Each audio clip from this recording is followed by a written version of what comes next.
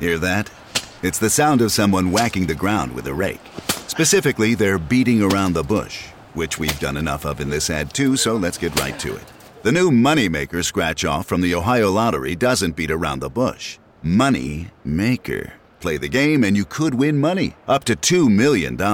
With more than $88 million in prizes, ranging from $50 to $500, Moneymaker cuts right to the cash. Lottery players are subject to Ohio laws and commission regulations. Play responsibly. It feels like we're all being told to go on this diet, take that supplement. Ozempic will give you depression, but you know what'll cure that? Weed. Or you could try to balance your hormones. At Science Versus, we're like, what the is going on? Forget the crap online and listen to Science Versus. Just the facts. Oh, and a bunch of stupid jokes. What is a ghost's favorite fruit? Blueberries. That's Science VS. New season out on Spotify soon. June 17th, 1972. 33-year-old FBI agent Angelo Lano was getting his boys ready for their morning baseball practice when his phone rang. It was fellow agent Ernie Belter. Their boss wanted Lano to head over to the D.C. Metro Police Department. 5 men had been caught red-handed burglarizing an office at 2:30 that morning. They refused to talk to the arresting officers. While Lano was technically on call that weekend, he usually worked counterintelligence. A burglary didn't really fall into his purview. He told Belter to call in the criminal agent on duty instead. He had plans with his kids. Lano hung up and turned his attention back to his family, but hardly a minute passed before the phone rang again. This time, it was his boss, special agent in charge, Robert Kunkel. And Kunkel insisted Lano go down to the police station. As Lano pulled out of his driveway, he had no way of knowing what was ahead of him. This was no ordinary burglary. No, he was about to uncover the biggest American political scandal of the 20th century.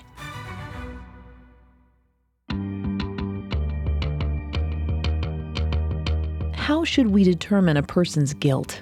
Do we defer to the evidence discovered by police or the verdict reached by a jury? And what happens when the evidence and the verdict don't line up? Hi, I'm Vanessa Richardson, and this is Not Guilty, a Parcast original. Each week, we look at complicated criminal cases that test the limits of innocent until proven guilty. You can find episodes of Not Guilty and all other Parcast originals for free on Spotify or wherever you listen to podcasts. To stream Not Guilty for free on Spotify, just open the app and type Not Guilty in the search bar. At Parcast, we're grateful for you, our listeners. You allow us to do what we love. Let us know how we're doing. Reach out on Facebook and Instagram at Parcast and Twitter at Parcast Network.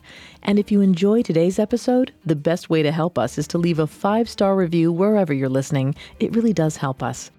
This week, we're examining one of the defining moments in American history, the 1972 break-in at the Watergate office complex in Washington, D.C. First, we'll examine the FBI investigation and the White House's attempts to hinder it. Next week, we'll see what happens when the investigation reaches the jurisdiction of the U.S. Senate. We'll see for ourselves how the evidence lines up with the outcome.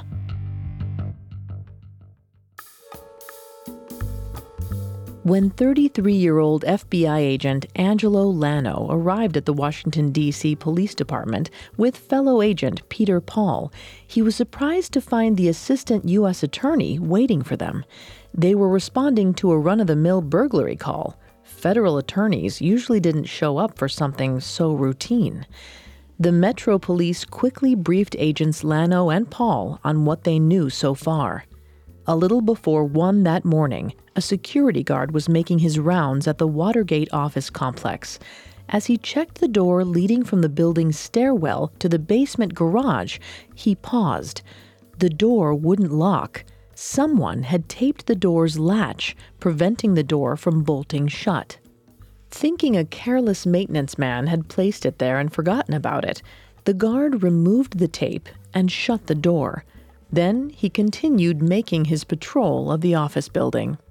But when he came back downstairs an hour later, he realized the door was once again taped open. This time, the guard called the police. 3 plainclothes officers from the D.C. Metro Police responded to the call. As Sergeant Paul Leeper and officers John Barrett and Carl Schaffler made their way up the stairs, they noticed another stairwell door was taped. This time, it led to the 6th floor. This floor was headquarters to the Democratic National Committee, or the DNC. It was usually a bustling place, with everyone preparing for the upcoming presidential election. But at 2:30 in the morning, the building was silent. The 3 officers made their way down the 6th floor hallway, guns drawn. They turned on the lights as they cleared each room, noticing some of the offices were in disarray. Papers were scattered across desks, filing cabinets left open. Sergeant Leeper and Officer Schaffler stepped out to search the terrace, leaving Officer Barrett alone in the dim hallway. But before he could follow them outside, he heard a sound in the conference room. Barrett rushed the room and yelled, "Put your hands in the air." 5 pairs of gloved hands rose. Barrett called for his fellow officers, and the 3 men arrested the burglars. For the first time in their careers, they apprehended thieves who wore business suits. The 5 intruders gave their names, but they were clearly aliases. 2 men gave the same name. One of them had gotten confused about his cover story. The officers cuffed the burglars and brought them back to the station. Because the 6th floor was rented by the DNC, Metro Police called in the FBI. At the police station, Agent Angelo Lano tried to figure out how to identify the burglars, who still refused to talk. He decided to send the men's fingerprint cards to the FBI headquarters for analysis. Meanwhile, Assistant U.S. Attorney Charles Work showed the agents the items found with the intruders. First, the men had a significant amount of cash on them, almost $2,300 in $100 bills, the equivalent of over $14,000 today. But even stranger was the fact that most of the money was brand new and sequential. Lano sent the serial numbers to the Secret Service to investigate where the funds originated. The robbers also carried 1 walkie-talkie, 2 expensive 35mm cameras, several rolls of film, and a gym bag. Lano opened the gym bag and pulled out a wad of tissue paper. Out fell a small black device connected to a series of wires. As he withdrew another pile of paper, he found a second, identical gadget. Lano couldn't be sure until he got them to the experts, but they looked like bugging devices. The burglars also had what looked like a smoke detector. The police, fearing it was an explosive, called in the bomb squad. But the fake alarm was yet another listening device. Unlike most burglars who break in to steal things, it seemed these men were trying to leave stuff behind, covert surveillance equipment. This case had just evolved from ordinary burglary to suspected espionage, landing it solidly in the FBI and Agent Lano's jurisdiction. The men also carried 2 key cards to rooms 214 and 314 at the Watergate Hotel. It was attached to the Watergate office complex. After securing a warrant, Agents Lano and Paul took 4 officers over to the hotel. Then they split into 2 groups to search each room. Inside, they discovered more $100 bills, burglary tools, and additional electronic bugs. As an officer dug through a dresser drawer, he found a stamped envelope addressed to the Lakewood Country Club. When he opened it, he found a check for $6.36, along with a bill for the club's dues. Both the bill and the check had the same name on them, Howard Hunt. They also found Hunt's name in 2 address books they came across in the room. One had an entry for Howard Hunt, and the other had a listing for an H.H. The agents suspected that Howard Hunt was the real identity of one of the burglars, but their lead immediately fizzled out when the fingerprint IDs came back. None of them were named Hunt. 3 of the burglars were 46-year-old Virgilio Gonzalez, 49-year-old Eugenio R. Martinez, and 55-year-old Bernard Barker. All were Cuban-born, anti-Castro activists with ties to the CIA. The 4th burglar was 47-year-old Frank Sturgis. Born in Norfolk, Virginia, Sturgis moved to Cuba in 1956 when he was 32. While the CIA denied they ever employed him, records proved that Sturgis participated in several intelligence operations, including the Bay of Pigs invasion. The final man was 48-year-old James W. McCord. He was in the CIA for nearly 20 years before starting a private security firm 2 years earlier. The fact that all 5 men had previous ties to the CIA certainly got Lano's attention. Had the FBI unintentionally stumbled into a covert CIA operation? But there was a second possibility. The FBI agents had done some digging on James McCord. For the last 6 months, he'd acted as the director of security for the campaign to re-elect the president, also known as CRP, an organization that was often derisively called CREEP. This committee had a single goal: secure an election night win for then-president and Republican incumbent Richard Nixon. Could this break-in at the DNC be CRP's attempt at political espionage? With more questions than answers, Agent Lano began making calls. One of his first was to the phone company. He asked them to run the number he found in the address book next to the name Howard Hunt. That line connected to an office at the White House. Lano paused, his ear still to the receiver. There was no denying it now. Somehow the administration was involved. Lano immediately called the White House offices and spoke to an aide. He asked to speak to Howard Hunt, but the aide said he wasn't in. Lano then asked what exactly Hunt's job was at the White House. The aide hesitated before giving a vague reply. Hunt worked on confidential matters. Lano hung up.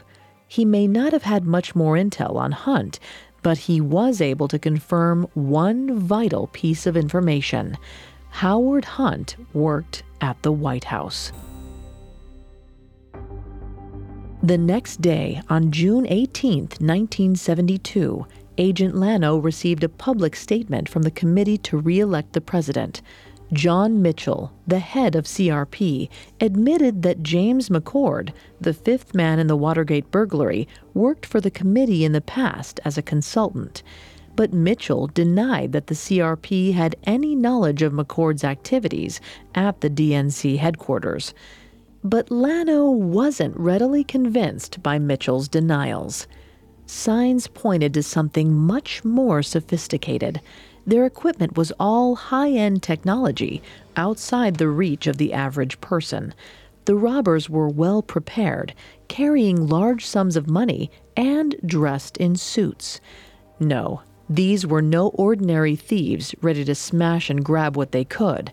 Since all of the burglars had ties to the CIA, Lano still couldn't help but think that the case would link back to the agency somehow. But Lano's boss, Bob Kunkel, disagreed. He knew there was an informal security unit based at the White House. The unit was known as the Plumbers.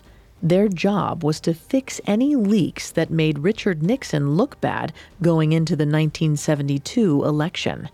With James McCord's connection to the administration, Kunkel believed the investigation would lead to the front steps of the White House. The only question was, how high up the chain did it go? Coming up, a new witness comes forward and steers the FBI investigation in the right direction. Now, back to the story. On June 17, 1972, 5 men were caught red-handed stealing documents from the Democratic National Committee headquarters in Washington, D.C. Soon after, 33-year-old FBI agent Angelo Lano and his team connected the break-in to both the CIA and the committee to re-elect President Nixon. Then, 2 days later, the agents got another massive break. On Monday, June 19, 1972, a hotel manager at the Howard Johnsons across from the Watergate building called the FBI. He saw James McCord's photograph in the newspaper and recognized him as a man who booked 2 rooms in the hotel back in May. Agents immediately headed over to the hotel to take the manager's statement. They also inspected the room McCord had stayed in, but it was clean. So Lano pulled the phone records from the room. What he found was a complete windfall. There were several long-distance calls to homes in Connecticut. By tracing those numbers, agents linked them back to one of their own, Alfred Baldwin. He was a former FBI agent and currently on the security team for the CRP. When contacted, 36-year-old Baldwin told the FBI he needed to speak with a lawyer first. This looked like just another suspect avoiding questioning until Baldwin got back in touch. He wasn't going down with the ship. He was ready to talk. On June 25th, the former FBI agent found himself on the other side of the interrogation table from Agent Angelo Lano. Lano asked Baldwin what he was doing in the Howard Johnson Hotel. He expected Baldwin to dodge the question, but he didn't. Baldwin, much to Lano's surprise, was willing to spill everything he knew. He told Lano that the June break-in at the Watergate wasn't the first. He was also there in May to act as a lookout while bugs were planted in the Democratic National Headquarters. Baldwin lived at the hotel for the next few weeks to monitor the wires. His orders were to transcribe anything that came through, but the mission was a failure. One of the bugs didn't work correctly, and the other only picked up mundane things like chit-chat and the scheduling of hair appointments. What Baldwin and the men were looking for was financial information. They wanted to know where the Democratic National Committee obtained funding. If there were any special interest groups or foreign countries financing the DNC's campaign efforts, it would be a major scandal, and a leak to the press could secure the election for Republican incumbent Richard Nixon. Baldwin told Lano that the second break-in on June 17th was orchestrated to fix the original transmission device, plant new ones, and take photographs of financial documents. And the man who supervised the job was named Howard Hunt. On the night of the break-in, Baldwin saw 3 men pull up to the Watergate complex. He didn't think much of it until the 6th-floor lights flickered on. The men, dressed in street clothes, walked down the hallway, and 2 of them went out on the terrace. Using his walkie-talkie, Baldwin called Hunt. He asked if their people were dressed casually or in suits. Hunt replied, "Suits." Baldwin radioed back, "Then we've got a problem." The 3 men were, of course, the plainclothes Metro police officers. Before Baldwin knew what was happening, Hunt ran into the hotel room where he kept watch. He told Baldwin to wipe the place down to get rid of fingerprints and to take all the electronics to James McCord's house. He advised Baldwin to get out of town. Agent Lano considered Baldwin's story for a moment. He was confident Baldwin was telling the truth, but he was also pretty sure that Howard Hunt couldn't be the real mastermind behind the break-in. So Lano kept pushing. He asked Baldwin if he knew anyone else orchestrating behind the scenes. Baldwin knew that another man worked with Howard Hunt, George something. He only met him once. Lano pulled out a picture and slid it across the table. Was the man in the photo George? Baldwin knew immediately. Yes. It was George Gordon Liddy, an employee of the committee to re-elect the president. Special agent in charge, Kunkel, was right. The investigation didn't point at the CIA. It led to the committee to re-elect the president. This immediately caused a roadblock. FBI policy dictated that agents needed permission to interview anyone connected to the White House. Unfortunately, this approval could take days and would slow the investigation to a crawl. Not only that, the White House would insist that one of the administration's lawyers sit in on all interviews with staff. Agent Lano knew people wouldn't speak as freely with their employer's attorney in the room. But this didn't keep Agent Lano and his colleagues from making progress on the investigation. On Thursday, June 22nd, the money trail heated up. The Secret Service had finally traced the brand new $100 bills found with the burglars. The cash went into circulation at a bank in Miami, the same bank where Cuban-born burglar Bernard Barker was a client.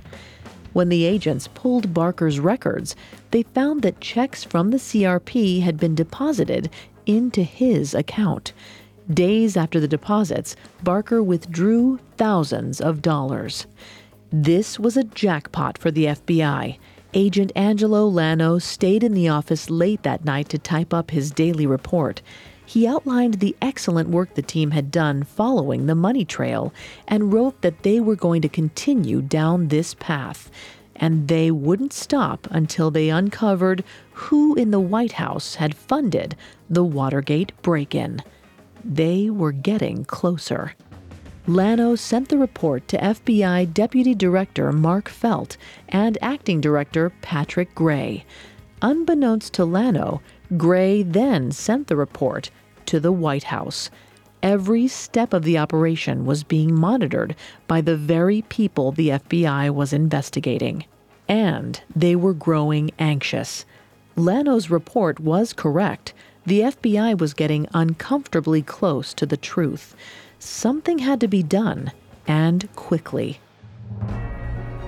Nixon's top aide, John Ehrlichman, and his chief of staff, Bob Haldeman, knew who to call. They summoned CIA Director Richard Helms and Deputy Director Vernon Walters to the White House for a meeting. Ehrlichman and Haldeman explained to the CIA directors that because the men arrested at Watergate had links to the CIA, further inquiries into the case would divulge matters of national security. They stressed that the FBI had more than enough evidence against the 5 burglars and the 2 masterminds, Howard Hunt and George Gordon Liddy.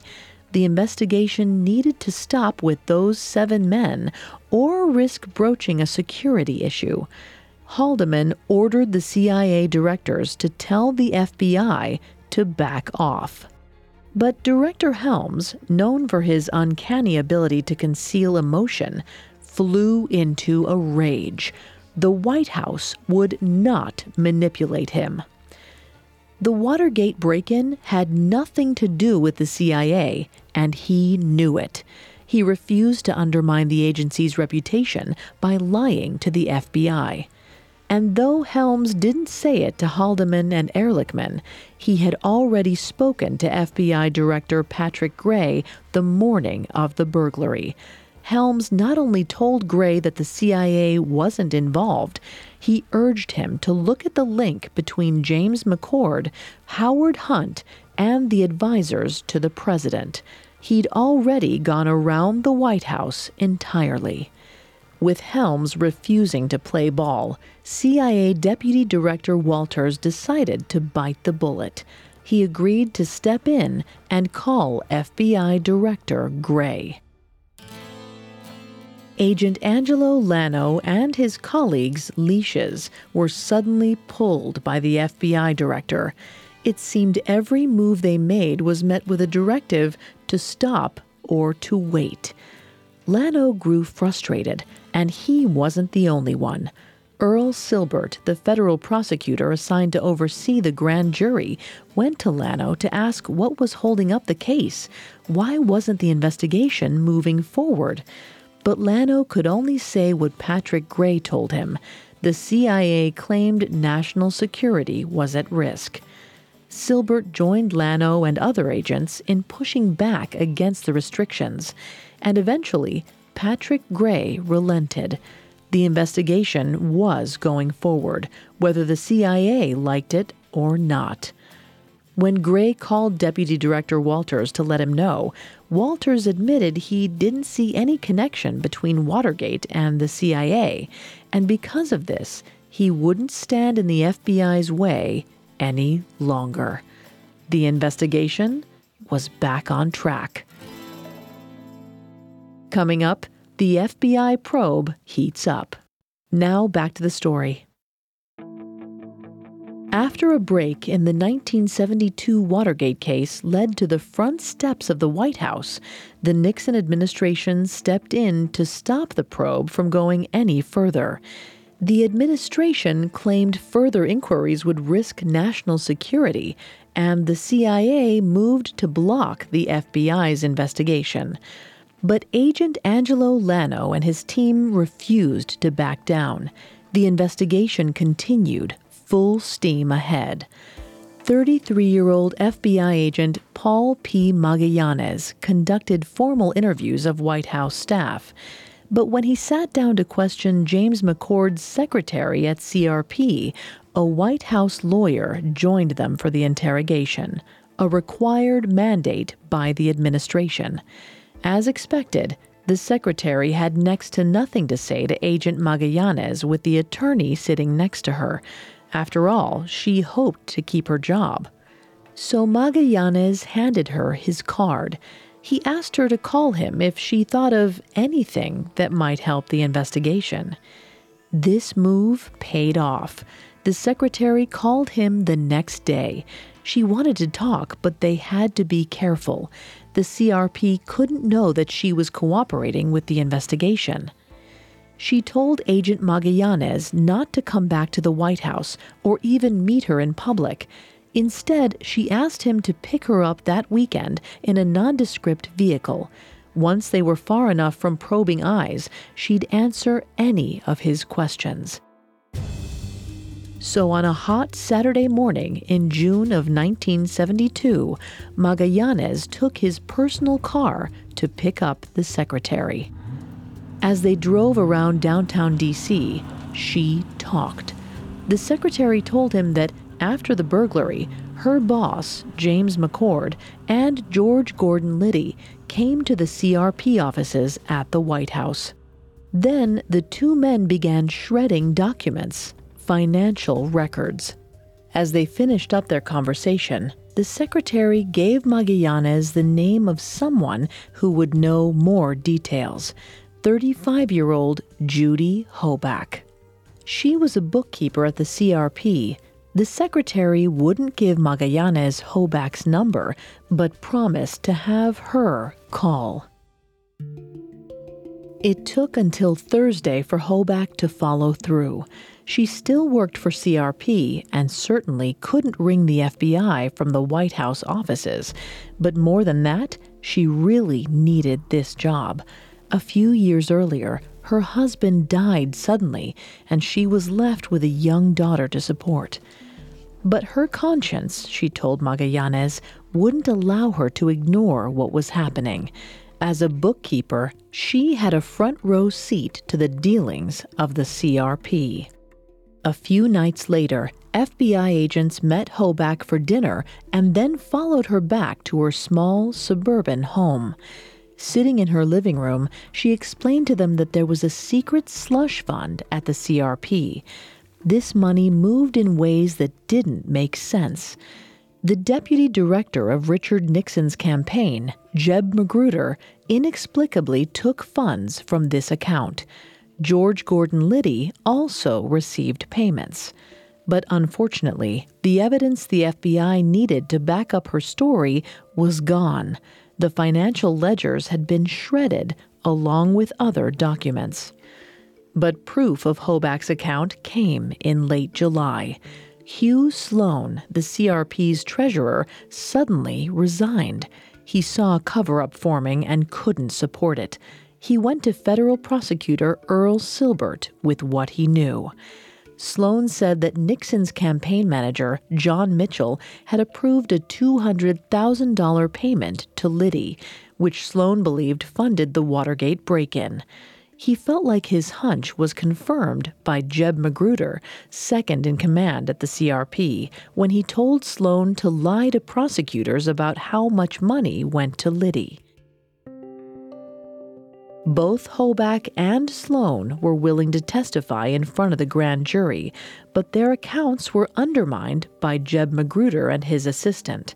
Both claimed that the slush fund was for security for the Republican National Convention.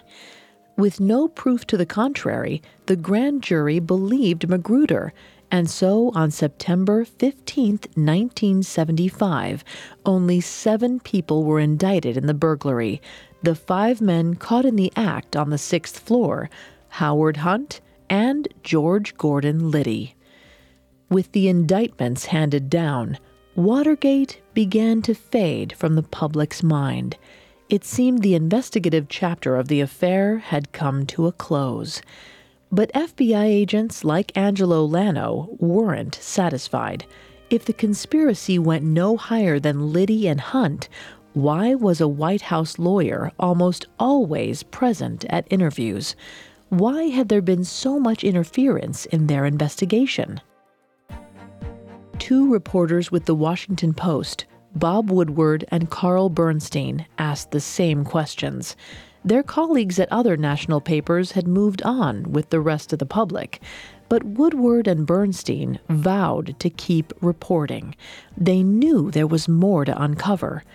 Woodward and Bernstein used several informants, including bookkeeper Judy Hoback, but none became as famous as their very secretive source, a person famously codenamed Deep Throat. Deep Throat would only speak to Woodward on deep background, meaning Woodward couldn't use the information directly in his articles, but only as a guide to direct his reporting. The mysterious informant met with Woodward in parking garages, confirming information the journalist learned from others and steering the reporter in the right direction. But it was evident to the FBI that Woodward received his information from inside the investigation. Exclusive details showed up in the paper, sometimes just days after Agent Angelo Lano's daily updates. Acting FBI Director Patrick Gray was apoplectic. The leak must be plugged. He put his right-hand man, Mark Felt, in charge of rooting out the source. Felt was unsuccessful in plugging the leaks, and the Washington Post continued to report on Watergate throughout the fall of 1972. They openly alleged the break-in was on the orders of those close to the president. It would take over 30 years for the world to learn why Mark Felt couldn't stop investigative information from showing up in the Post. This was because Mark Felt was Deep Throat. Though the Washington Post continued their reporting, the general public only knew the basics about Watergate in the weeks leading up to the November 1972 presidential election. And this bothered federal prosecutor Earl Silbert. He believed Americans had a right to know the full truth before they voted. But they were running out of time. Election Day was a month away, and the investigation had uncovered no new bombshells linking Watergate to the president or those running his campaign. The only way the truth could come out in time was if one of the burglars talked. Silbert knew the robbers wouldn't give anything up unless they were offered a deal. He didn't believe a prosecutor should ever allow an upcoming election to influence his decisions, but he also felt backed into a corner. And so he approached former CRP head of security James McCord with a deal, an exchange of information for a lessened sentence. Silbert told McCord that if he came forward with the whole story, they would let him plead to one count of conspiracy. This arrangement would bring his maximum sentence down to 5 years instead of the 25 to 35 he was facing. It was a sweetheart deal, but McCord turned it down. He would take his chances in court.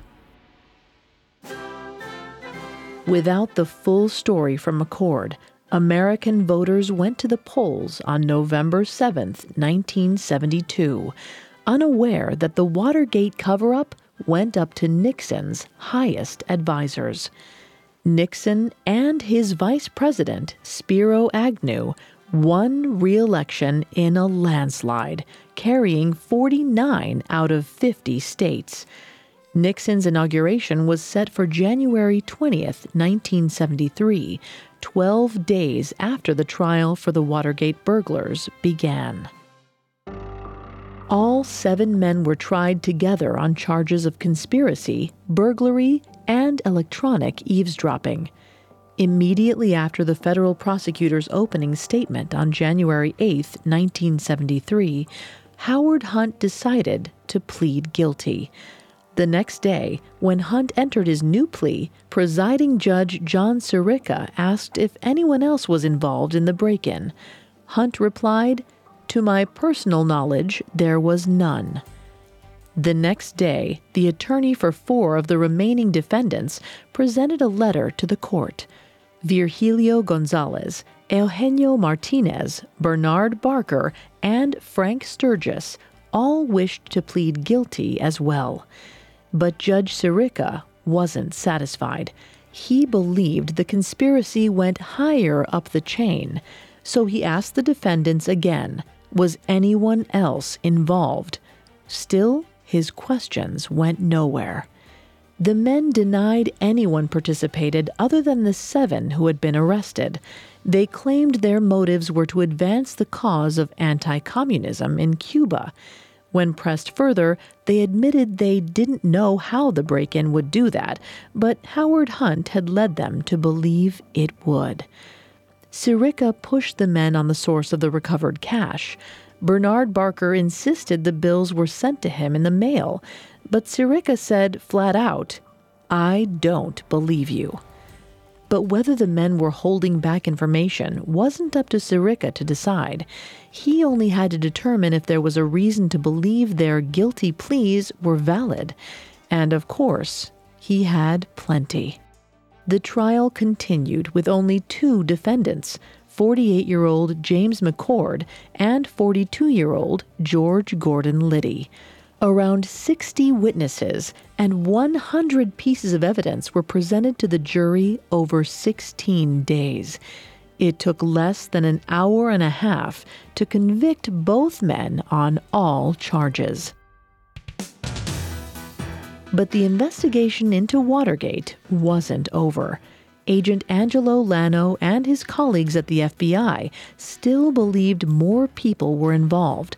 So did federal prosecutor Earl Silbert, who continued presenting evidence to the grand jury.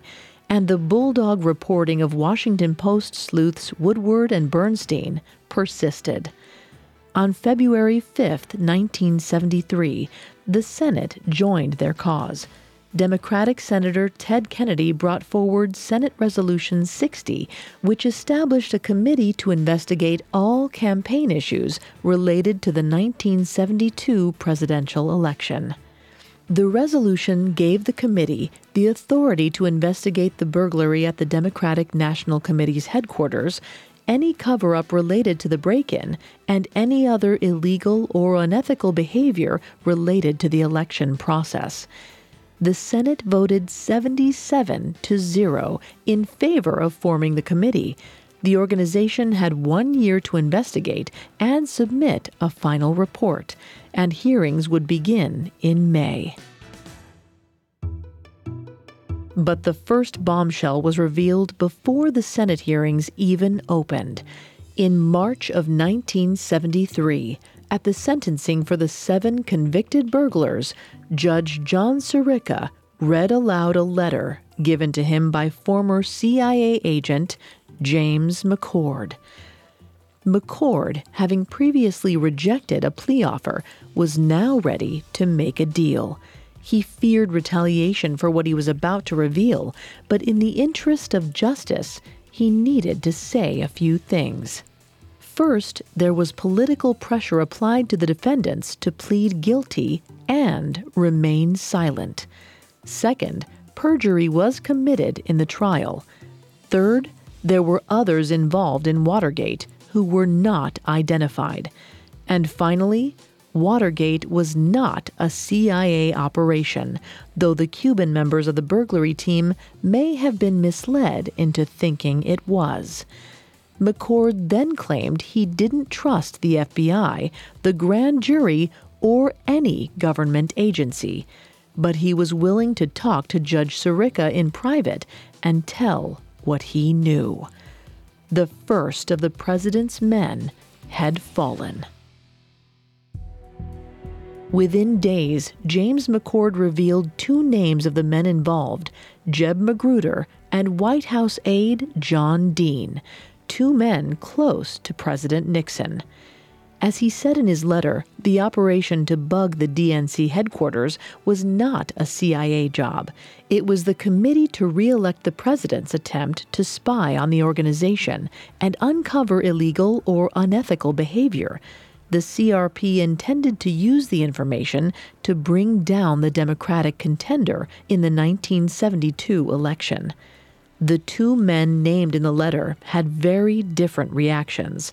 Jeb Magruder, second in command at the CRP, immediately retained an attorney to pursue a plea deal. John Dean started cooperating with investigators. He refused to be used as a scapegoat by the White House. Dean told the federal prosecutors about a meeting between himself, Nixon advisor John Ehrlichman, and FBI Director Patrick Gray. Gray was appointed acting director of the FBI after the sudden death of J. Edgar Hoover in May 1972, not quite 7 weeks before the Watergate break-in. He was a surprise nomination. Though he worked with the Department of Justice for a few years, he had never worked in law enforcement. Nixon had overlooked several qualified agents to appoint Gray. The White House viewed Gray as a Nixon man, a steadfast supporter of the president. That's why Dean and Ehrlichman felt comfortable approaching him with an unusual request on June 21, 1972, just 4 days after the break-in. The men told Gray that they found some files in Howard Hunt's White House office. They assured Gray the packets had nothing to do with the incident at the Watergate. However, it was best if the documents never saw the light of day. Gray understood. As his agents were furiously following up on leads from Miami to Kansas City to Mexico City, Gray took the Hunt documents and hid them in a drawer in his home. Then, months later, he burned them. This meant that the cover-up not only went up to the White House, it engaged the help of the head of the FBI. Following these accusations, Gray resigned from his position on April 27, 1973. 3 days later, President Richard Nixon took to the television to give his first official speech on the Watergate affair. He claimed that until March, he had no idea any of his aides were involved. He announced that Chief of Staff Bob Haldeman and John Ehrlichman had also resigned. Nixon assured the American people that he would see to it that the guilty were brought to justice, and the White House would not engage in a whitewash of the incident. But the cover-up was unraveling faster than Nixon could control, and the investigation wouldn't stop until it showed up at his door.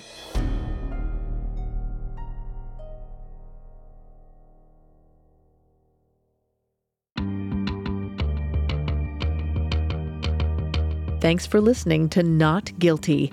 We'll be back next Thursday with the Senate committee hearings and the history-making final chapter of the Watergate affair.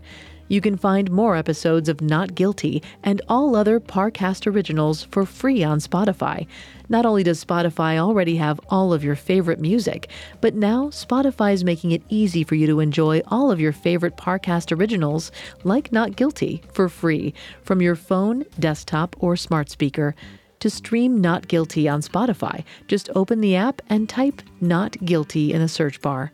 Several of you have asked how to help us. If you enjoy the show, the best way to help us is to leave a 5-star review. And don't forget to follow us on Facebook and Instagram at Parcast and Twitter at Parcast Network. In the meantime, based on the evidence presented, decide for yourself, how high up did the conspiracy go? And will the Senate committee agree with you? Find out next week. Not Guilty was created by Max Cutler, is a production of Cutler Media, and is part of the Parcast Network. It is produced by Max and Ron Cutler, sound designed by Dick Schroeder, with production assistance by Ron Shapiro, Paul Mahler, Maggie Admire, and Freddie Beckley. This episode of Not Guilty was written by Charlie Worrell. I'm Vanessa Richardson.